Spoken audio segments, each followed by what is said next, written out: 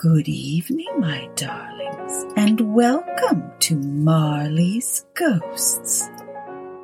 It's time for another Dread Time story. Now get yourselves all tucked in. Ready? Good. Let's begin. Tonight's story is Mezzotint by M.R. James. Some time ago, I believe I had the pleasure of telling you the story of an adventure which happened to a friend of mine by the name of Denniston during his pursuit of objects of art for the museum at Cambridge. He did not publish his experiences very widely upon his return to England, but they could not fail to become known to a good many friends of his, and among others to whom the gentleman at the time presided over an art museum at another university. It was to be expected that the story should make a considerable impression on the mind of a man whose vocation lay in lines similar to Denniston's, and that he should be eager to catch any explanation of the matter which tended to make it seem improbable that he should ever be called upon to deal with so agitating an emergency. It was, indeed, somewhat consoling to him to reflect that he was not expected to acquire ancient MSS for his institution. That was the business of the Shelburnian Library. The authorities of that institution might, if they pleased, ransack obscure corners of the continent for such matters. He was glad to be obliged at the moment to confine his attention to enlarging the already unsurpassed collection of English topographical drawings and engravings possessed by his museum. Yet, as it turned out, even a department so homely and familiar as this may have its dark corners, and to one of those Mr. Williams was unexpectedly introduced. Those who have taken even the most limited interest in acquisitions of topographical pictures are aware that there is no one London dealer whose aid is indispensable to their researches. Mr. J. W. Britnell publishes at short intervals very admirable catalogues of large and constantly changing stocks of engravings, plans, old sketches of mansions, churches, and towns in England and Wales. These catalogues were, of course, the ABC of his subject to Mr. William, but his museum already contained an enormous accumulation of topographical pictures. He was a regular rather than a copious buyer, and rather looked to Mr. Britnell to fill up the gaps in the rank and file of his collection than to supply him with rarities. Now, in February of last year, there appeared upon Mr. Williams' desk at the museum a catalogue from Mr. Britnell's emporium, and accompanying it was a typewritten communication from the dealer himself. This latter ran as follows: "Dear Sir, we beg you to call attention to number 978 in our accompanying catalogue. We shall be glad to send on approval. Yours faithfully, J. W. Britnell." To turn to 978 in the accompanying catalogue was, with Mr. Williams, as he observed to himself, the work of a moment. And in the place indicated he found the following entry: 978, unknown. Interesting mezzotint, view of a manor house, early part of the century, 15 by 10 inches, black frame, £2. It was not especially exciting, and the price seemed high. However, as Mr. Britnell, who knew his business and his customer, seemed to set store by it, Mr. Williams wrote a postcard asking for the article to be sent on approval, along with some other engravings and sketches which appeared in the same catalogue. And so we passed without much excitement of anticipation to the ordinary labors of the day. A parcel of any kind always arrives a day later than you expect it, and that of Mr. Britnell proved, as I believe the right phrase goes, no exception to the rule. It was delivered at the museum by the afternoon post of Saturday, after Mr. Williams had left his work, and it was accordingly brought round to his rooms in college by the attendant, in order that he might not have to wait over Sunday before looking through it and returning such of the contents he did not propose to keep. And here he found it when he came to tea with a friend. The only item with which I am concerned was the rather large, black-framed mezzotent of which I have already quoted the short description given in Mr. Britnell's catalogue. Some more details of it will have to be given, though. I cannot hope to put before you the look of the picture as clearly as it is present to my own eye. Very nearly the exact duplicate of it may be seen in a good many inns and parlors, or in the passages of undisturbed country mansions at the present moment. It was a rather indifferent mezzotent, and an indifferent mezzotent is, perhaps, the worst form of engraving known. It presented a full-face view of a not very large manor house of the last century, with 3 rows of plain sashed windows with rusticated masonry above them, a parapet with balls or vases at the angles, and a small portico in the center. On either side were trees, and in front a considerable expanse of lawn. The legend, A. W. F. Skulspit, was engraved on the narrow margin, and there were no further inscription. The whole thing gave the impression that it was the work of an amateur. What in the world Mr. Britnell could mean by affixing the price of £2 to such an object was more than Mr. Williams could imagine. He turned it over with a good deal of contempt. Upon the back was a paper label, the left hand half of which had been torn off. All that remained were the ends of 2 lines of writing. The first had the letters Ingley Hall, and the second, Sex. It would perhaps be just worthwhile to identify the place represented, which he could easily do with the help of a gazetteer. And then he would send it back to Mr. Britnell, with some remarks reflecting upon the judgment of that gentleman. He lighted the candles, for it was now dark, made the tea, and supplied the friend with whom he had been playing golf, for I believe the authorities of the university I write of indulge in that pursuit by way of relaxation, and tea was taken to the accompaniment of a discussion which golfing persons can imagine for themselves, but which the conscientious writer has no right to inflict upon the non-golfing person. The conclusion arrived at was that certain strokes might have been better, and that in certain emergencies neither player had experienced that amount of luck which a human being has a right to expect. It was now that friend, let us call him Professor Binks, took upon the framed engraving and said, "What place is this, Williams?" "Just what I was going to try and find out," said Williams, going to the shelf for a gazetteer. "Look at the back. Somethingly Hall, either in Sussex or Essex. Half the name's gone, you see. You don't happen to know it, I suppose." "It's from that man Britnell, I suppose, isn't it?" said Binks. "Is it for the museum?" "Well, I think I should buy it if the price was 5 shillings, said Williams. "But for some unearthly reason he wants 2 guineas for it. I can't conceive why. It's a wretched engraving, and there aren't even any figures in it to give it life." "Well, it's not worth 2 guineas, I should think," said Binks. "But I don't think it's so badly done. The moonlight seems rather good to me, and I should have thought there were figures, or at least a figure just on the edge in front." "Let's look," said Williams. "Well, it's true. The light is rather cleverly given. Where's your figure?" "Oh, yes. Just the head, in the very front of the picture."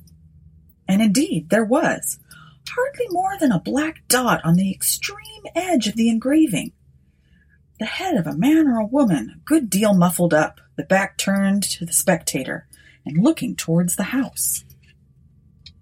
Williams had not noticed it before. "Still," he said, "though it's a cleverer thing than I thought, I can't spend 2 guineas of museum money on a picture of a place I don't know." Professor Binks had his work to do, and so went. And very nearly up to the hall time, Williams was engaged in a vain attempt to identify the subject of his picture. "If the vowel were the NG, only been left, it would have been easy enough," he thought.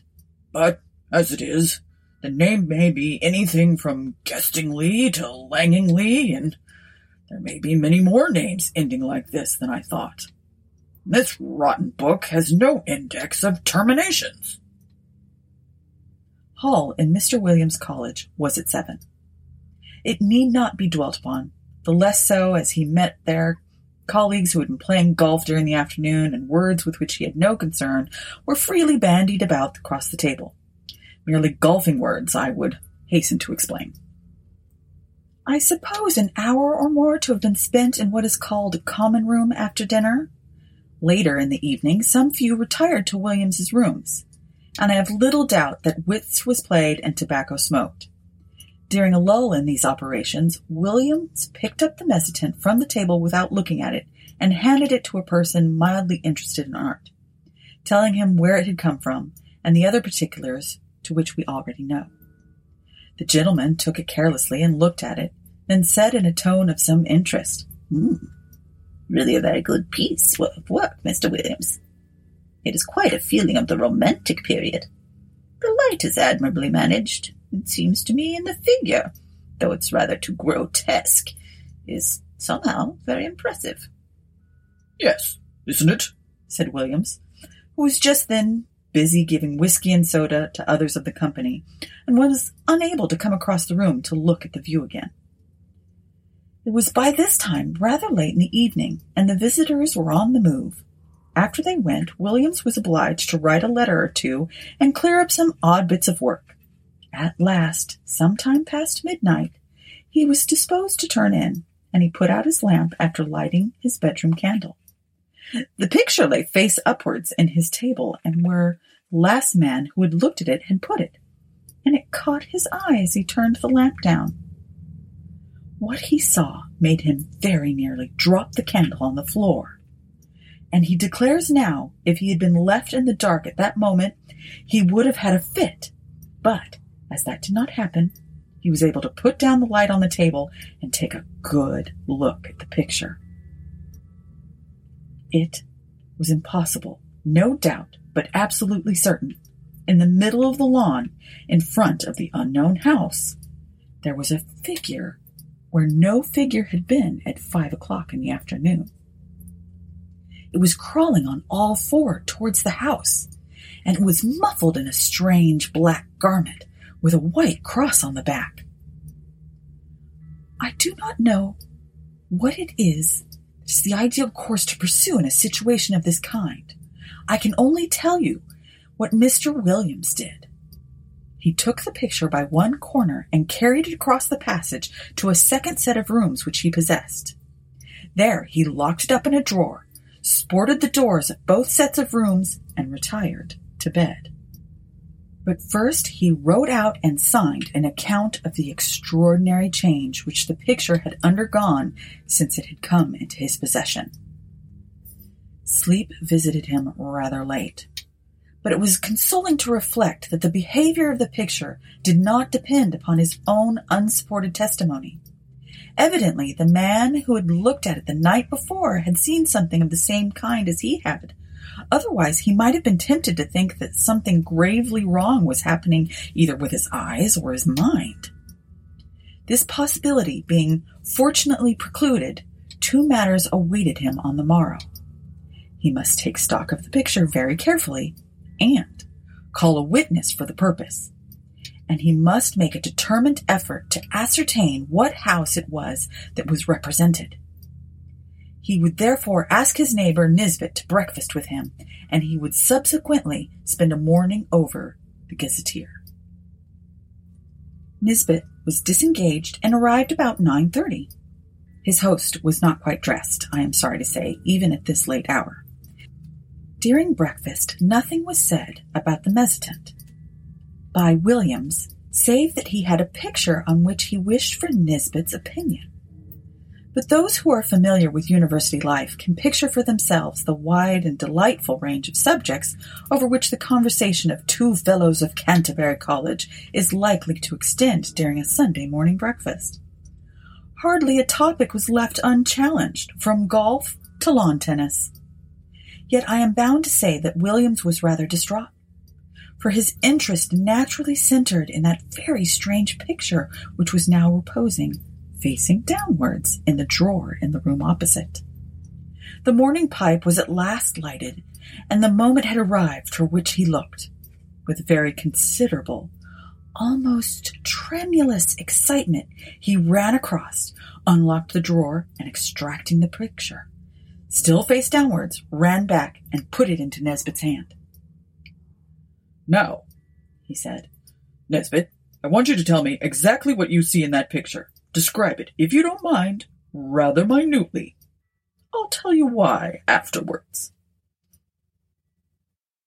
"Well," said Nesbit, "I have here a view of a country house, English, I presume, by moonlight."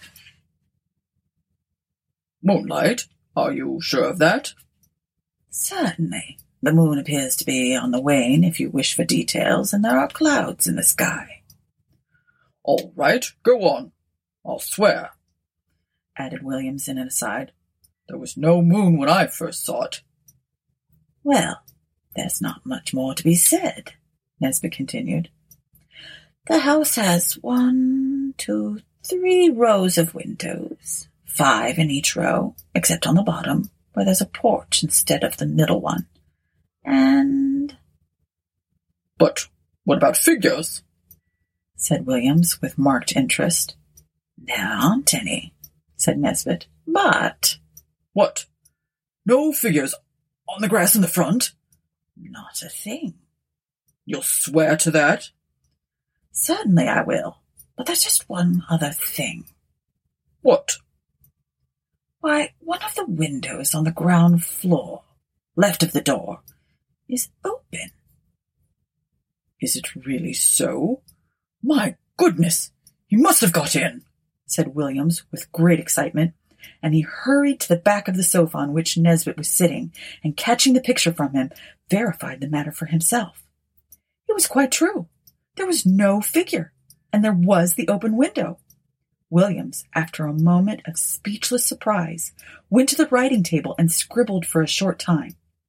Then he brought 2 papers to Nesbit, and he asked him first to sign one — it was his own description of the picture which he just heard — and then to read the other, which was William's statement written the night before.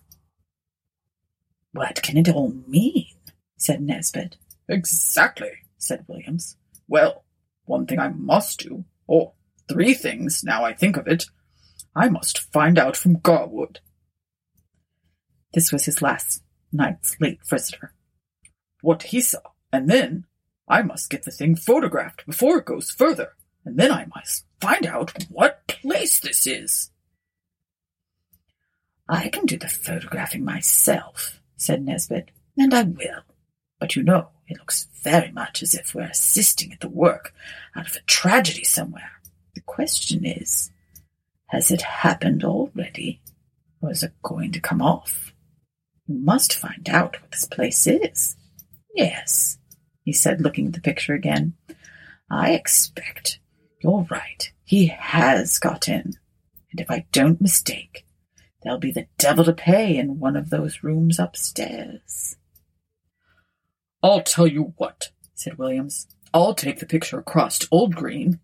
This was the senior fellow of the college, who had been bursar for many years. "It's quite likely he'll know. We have property in Exeter and Sussex. He must have been over 2 counties in that lot of time." "Quite likely he will," said Nesbit. "But just let me take my photograph first. But look here. I rather think Green isn't up today. He isn't in hall last night, and I think I heard him saying he was going down for Sunday." "That's too true," said Williams. "I know he's gone to Brighton. Well, if you'll photograph it now, I'll go across to Garwood and get his statement. You can keep an eye on it while I'm gone. I'm beginning to think 2 guineas is not an exorbitant price for it now." In a short time he had returned and brought Mr. Garwood with him. Garwood's statement was put to the effect that the figure, when he had seen it, was clear on the edge of the picture, but had not gone far across the lawn. He remembered a white mark on the back of its drapery, but could not be sure it was a cross. A document to this effect was then drawn up and signed, and Nesbit proceeded to photograph the picture. "Now, what do you mean to do?" he said. "Are you going to sit and watch it all day?" "Well, no, I think not," said Williams. "I rather imagine we're meant to see the whole thing. You see, between the time I saw it last night and this morning, there was time for lots of things to happen.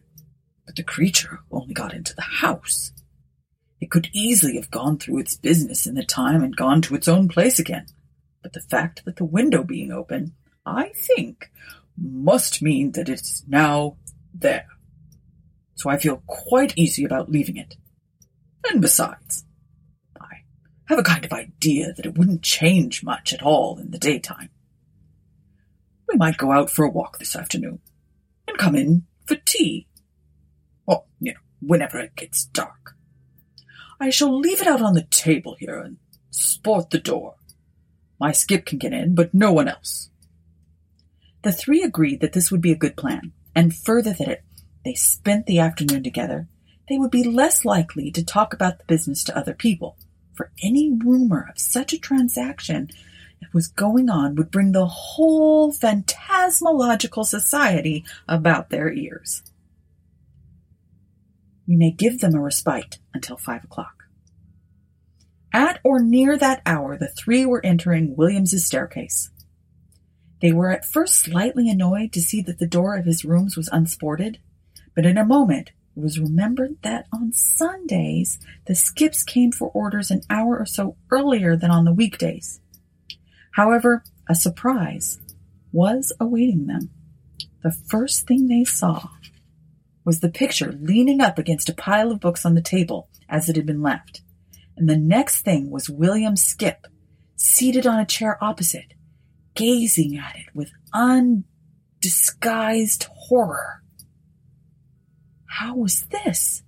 Mr. Filcher, the name, it's not my own invention, was a servant of considerable standing, and set the standard of etiquette to his own college and several neighboring ones. And nothing could be more alien to his practice than to be found sitting in his master's chair, or appearing to take any particular notice of his master's furniture or pictures. Indeed, he seemed to feel this himself. He started violently when the three men were in the room and got up with a marked effort. Then he said, I beg your pardon, sir, for taking such freedom to sit down." "Not at all, Robert," interposed Mr. Williams. "I was meaning to ask you some time what you thought of that picture." "Well, sir, of course I don't set my opinion against yours, but it ain't the picture I should admire my little girl could see it, sir." "Wouldn't you, Robert? Why not?" "No, sir, why, poor child, I recollect she's a door Bible with pictures and after what it is, and we'd sit up with her 3 or 4 nights afterwards, if you believe me, and if she was to catch a sight of this skeleton here, or whatever it is, carrying off that poor babe, she would be taken. You know how it is with children, how nervous they get with a little thing and all. But what I should say, it don't seem a right picture to be laying about, sir. Not where anyone is liable to be startled could come on it. Should you be wanting anything, sir? This evening, sir? Thank you, sir." With these words, the excellent man went to continue the rounds of his master, and you may be sure the gentleman whom he left lost no time in gathering round the engraving. There was the house, as before, under the waning moon, and the drifting clouds. The windows that had been open was shut, and the figure was once more on the lawn, but not this time crawling cautiously on hands and knees. Now it was erect and stepping swiftly with long strides towards the front of the picture. The moon was behind it, and the black drapery hung down over its face, so only hints could be seen. And what was visible made the spectators profoundly thankful that they could see no more of a white domed-like forehead and a few straggly hairs. The head was bent down, and the arms were tightly clasped over an object which could be dimly seen and identified as a child. Whether dead or living, it was not possible to say. The legs of the appearance alone could be plainly discerned, and they were horribly thin. From 5 to 7, the three companions sat and watched the picture by turns, but it never changed. They agreed at last that it would be safe to leave it, and that they would return after Hall and await further developments. When they assembled again, at the earliest possible moment, the engraving was there, but the figure was gone, and the house was quiet under the moonbeams. There was nothing for it but to spend the evening over gazetteers, guidebooks. Williams was the lucky one at last, and perhaps he deserved it. At 11:30 p.m., he read from Murray's Guide to Essex the following lines. 16.5 miles. Anningley. The church has been an interesting building of Norman date, but was extensively classified in the last century. It contains the tomb of the family of Francis, whose mansion, Anningley Hall, a solid Queen Anne house, stands immediately beyond the churchyard in a park of about 80 acres. The family is now extinct, the last heir having disappeared mysteriously in infancy in the year 1802. The father, Mr. Arthur Francis, was locally known as a talented amateur engraver in Mezzotint. After his son's disappearance, he lived in complete retirement at the Hall, and was found dead in his studio on the 3rd anniversary of the disaster, having just completed an engraving of the house, impressions of which are considerable rarity. This looked like business, and indeed, Mr. Green, on his return, once identified the house as Anningley Hall. "Is there any kind of explanation of the figure, Green?" was the question which Williams naturally asked. I don't know, I'm sure, Williams. What used to be said in the place when I first knew it, which was before I came up here, was just this. Old Francis was always very much down on these poaching fellows, and whenever he got a chance, he used to get a man whom he suspected of it turned off the estate, and by degrees he got rid of them all but one. Squires could do a lot of things then that they daren't think of now. Well, this man that was left was what you might find pretty often in the country, the last remains of a very old family. I believe they were lords of the manor at one time. I recollect just the same thing in my own parish. "What? Like the man and Tess of the Dubervilles?" Williams put in. Yes, I dare say. It's not a book I could ever read myself. But this fellow could show a row of tombs in the church there that belonged to his ancestors. And all that went to sour him a bit. But Francis, they said, could never get at him. He always kept just on the right side of the law, until one night the keepers found him in the woods, right at the end of the estate. I could show you the place now. It marches with some land that used to belong to an uncle of mine. And you can imagine there was a row. And this man, Gaudy, that was his name to be sure, Gaudy, I thought I should just get it, Gaudy. He was unlucky enough, poor chap, to shoot a keeper. Well, that was what Francis wanted. And grand juries, you know, what they would have been then. And poor Gaudy was strung up in a double-quick time. I've been shown the place he was buried, on the north side of the church. You know, the way in the part of the world. Anyone that's been hanged or made away with themselves, they bury them on that side. And the idea was that some friend of Gaudy's, not a relation, basically had none, poor devil. He was the last of his line. He must have planned to get a hold of Francis's boy and put an end to his line, too. I don't know. It's rather out-of-the-way thing for an Essex poacher to think of.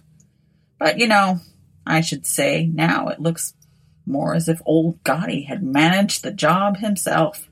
Oof! I hate to think of it. Have some whiskey, Williams. The facts were communicated by Williams to Denniston, and by him to a mixed company of which I was one, and the professor of ophiology another. I am sorry to say that the latter, when asked what he thought of it, only remarked, "Oh, those Bridgeford people will say anything," a sentiment which was met with the reception it deserved. I have only to add that the picture is now in the Schleien Museum, and that it has been treated with a view to discovering whether sympathetic ink has been used in it, but without effect. That Mr. Britnell knew nothing of it save that he was sure it was uncommon, and that, though carefully watched, it has never been known to change again. The end. Thank you for listening to Marley's Ghosts with me, your ghostess, Deborah Marley. You can connect with me on Instagram and Twitter at Marley's Ghosts, or send me an email at marleysghostspodcast@gmail.com. I do love hearing from you. If you enjoy the podcast and would like to support the show, visit my Patreon, where we have lots of tiers to choose from, each with their own special treats. Rate and review so our community of Dread Time listeners can grow. Until next time, my darlings, sleep well.